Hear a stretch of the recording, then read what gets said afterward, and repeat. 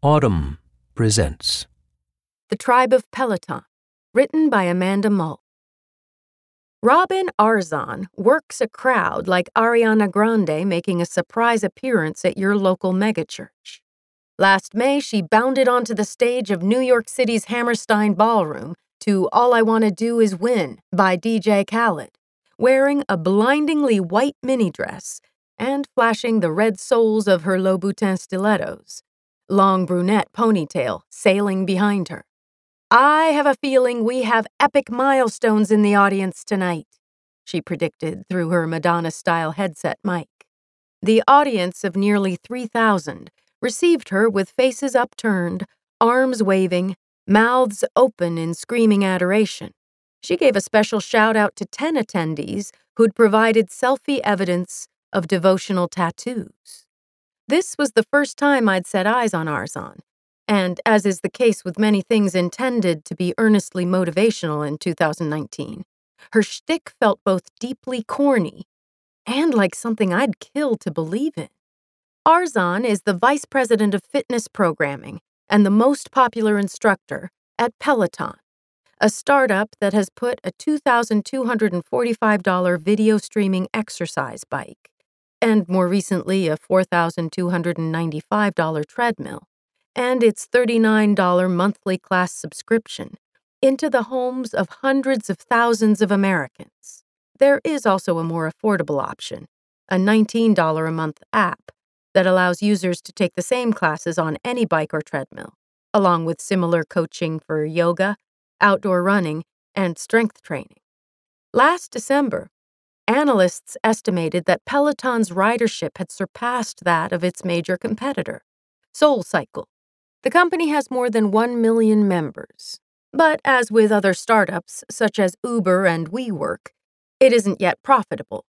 It lost almost $200 million in the last fiscal year, and less expensive copycats nip at its heels. This was the biggest night of Peloton Homecoming, the annual convention for the bike's most ardent fans, and it was presided over by Arzon and her merry band of hard-bodied fitness instructors. The next day, attendees would stand in long lines, braving the pouring rain, to shake hands and snap photos with their Pelo crushes. Some of the faithful had made the pilgrimage that weekend to take their 100th or 500th class in person, instead of in their basement or guest bedroom. Many were there to see friends they'd made in one of the innumerable Peloton-centric Facebook groups and Instagram communities for, to name just a few, Christians who spin, theater nerds who spin, moms who are lawyers who also spin. All around me, people who knew one another only from the internet would spot a familiar face, explode into squeals, and scurry in for a hug. The evening was themed as a homecoming dance, but it was more like a bizarro high school reunion. Among the tonally disparate delights on offer were an announcement of new app features, a slideshow of Pelo fans who've found love on the bike, and a concert from the 90s alt-rock prince, Beck. Yes, Beck. One of the company's yoga teachers attempted to lead a mass meditation, which was mostly thwarted by the effects of the venue's multiple open bars. The crowd was much more rapt when CEO John Foley stepped onto the stage. A particularly enthusiastic cheer went up when he unveiled controls that allow riders to independently adjust the volume of the instructor's voice and the background jam. The scene was the stuff of startup founders' wildest fantasies. By combining this rabid customer loyalty with a framework for putting professional instruction and equipment into private homes, Peloton believes it can be the exercise brand to rule them all. Which is not to say that investors are entirely convinced. The life cycles of American fitness trends tend to be short and brutal. Jazzercise or Tae-Bo, anyone? When the company went public at the end of September, its stock price dropped 11% the first day. Once upon a time, people went outside. Even after the Industrial Revolution moved labor indoors, People still took to the outdoors to play. Children were sent out of the house in the summer and told not to come back until dinner. Communities were oriented around block parties and municipal pools. Cities built grand parks. Kids walked to school. Over the past half-century, people started to stay in, move less, and get bigger. Air conditioning, cable, and then Wi-Fi accelerated the trend. Work changed, too. More than 80% of American jobs are now predominantly sedentary, a near doubling since 1950. In the space of 2 generations, physical activity was recast as an organized, expensive, time-consuming pursuit of excellence, instead of a routine part of daily life. Kids joined competitive sports leagues, and adults went to private gyms or bought equipment to mimic the activities they once did outside, such as biking. People who couldn't afford these luxuries went without, and the disparity in health outcomes between the rich and the poor grew wider. This set of conditions created a perfect market for Peloton to exploit. It was founded in 2012 by Foley, a former Barnes & Noble executive who wanted the convenience of boutique fitness classes like SoulCycles in his home. Of course, suburbanites have long filled their bonus rooms with stationary bikes and treadmills and rowing machines. Peloton's innovation, and its major draw, is the teaching component. The big, bright Wi-Fi-enabled video screen mounted above the bike's handlebars, which allows riders to follow along with a live class or queue up one from the past. The video board also lets them interact with their classmates, cheering people on with virtual high fives. Become a regular with an instructor, and you might even get a verbal "you go girl" during class. Seemingly everyone I chatted up at homecoming used a version of the phrase "changed my life" to describe why they gave a damn about an exercise bike at all, let alone enough to book flights and hotels to celebrate its existence. Many of them cited other Peloton riders or the company's coaches instead of the bike itself as the agent of change. Jackie Sincata had traveled from out of state for homecoming, and when her friends nudged her forward to answer my question about people's experiences with the bike, she choked up. Sincata has juvenile rheumatoid arthritis and started riding the bike in 2016 after one of the most painful flare-ups of her life, eventually enlisting with a Facebook group of road riders, people who also enjoy outdoor cycling. It doesn't matter if you've been cycling for 20 years or 20 days. It's extremely supportive. That's the mantra. Road riders ride together, she said. There are meetups all over the country. Your fake friends from the internet become your real friends in real life. Sincata has been in remission and medication-free for more than 2 years, which she credits largely to the workouts and the camaraderie. When I asked Danica Yo Hamilton why she'd come to the Peloton extravaganza, she responded by assuring me that she was normal.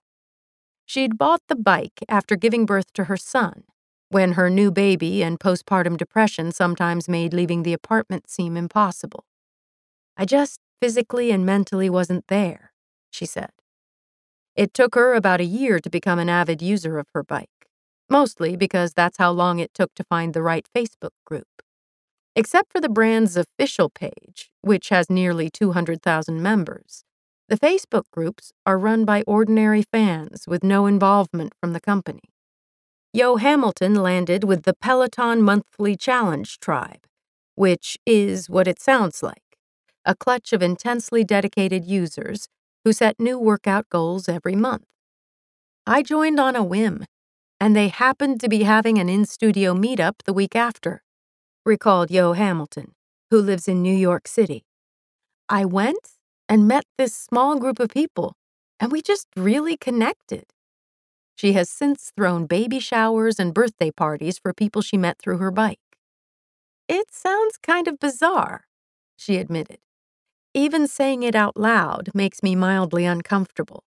The whole idea of an online community is never something I've been a part of. Peloton, through significant fault of its own, calls to mind a certain sort of person. Much of its advertising has depicted the young, fit, and wealthy.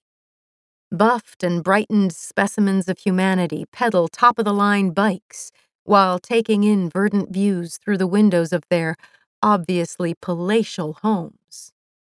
At the convention, however, I found a sea of pretty regular folks, ranging from muscular women in heavily beaded cocktail dresses — the theme was homecoming — to retirees with average American bodies. The typical attendee was probably a woman in her 40s, as opposed to the intimidating 20-something spin hottie who populates coastal fitness studios. And there were a good number of black and brown people. Not everyone I met was rich, either. Peloton has a financing plan, and even though when you add in the monthly subscription fee, the whole package isn't cheap, it's certainly less expensive than a fitness studio, where a single class can run up to $40. Rochelle Martin had traveled to the Peloton weekend from Frisco, Texas, to meet up with members of the XXL Tribe, a Facebook group she runs. Intended for what she calls people of size, her group rallies those whose needs fitness entrepreneurs rarely deign to consider, and for whom going to a class or a gym can be profoundly alienating and embarrassing. People snicker or stare. Photos of fat people in gyms are routinely ridiculed online. Outside of the fitness world, too, in their lives, they feel like people judge them, Martin said, of her 6,300 members. Just to have a place to belong, that means so much. Martin was one of many who sometimes abashedly referred to Peloton as a safe space, a circle of people who just want the best for you. Peloton doesn't have a perfect record with its plus-size members. Larger sizes in its branded workout gear only became available this year after Martin herself finagled a meeting with an executive.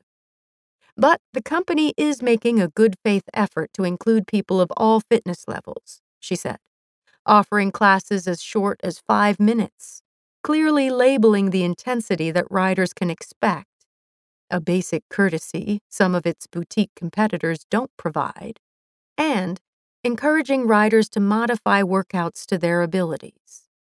Peloton also avoids using body shaming to motivate the already thin. A few weeks after homecoming, I took a SoulCycle class to compare it with the Peloton class still in my future.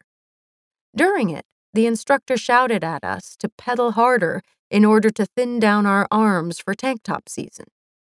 In the back, fat and already wearing a tank top, I tried to get off my bike and storm out. But I couldn't figure out how to unlock my spin shoes from the pedals.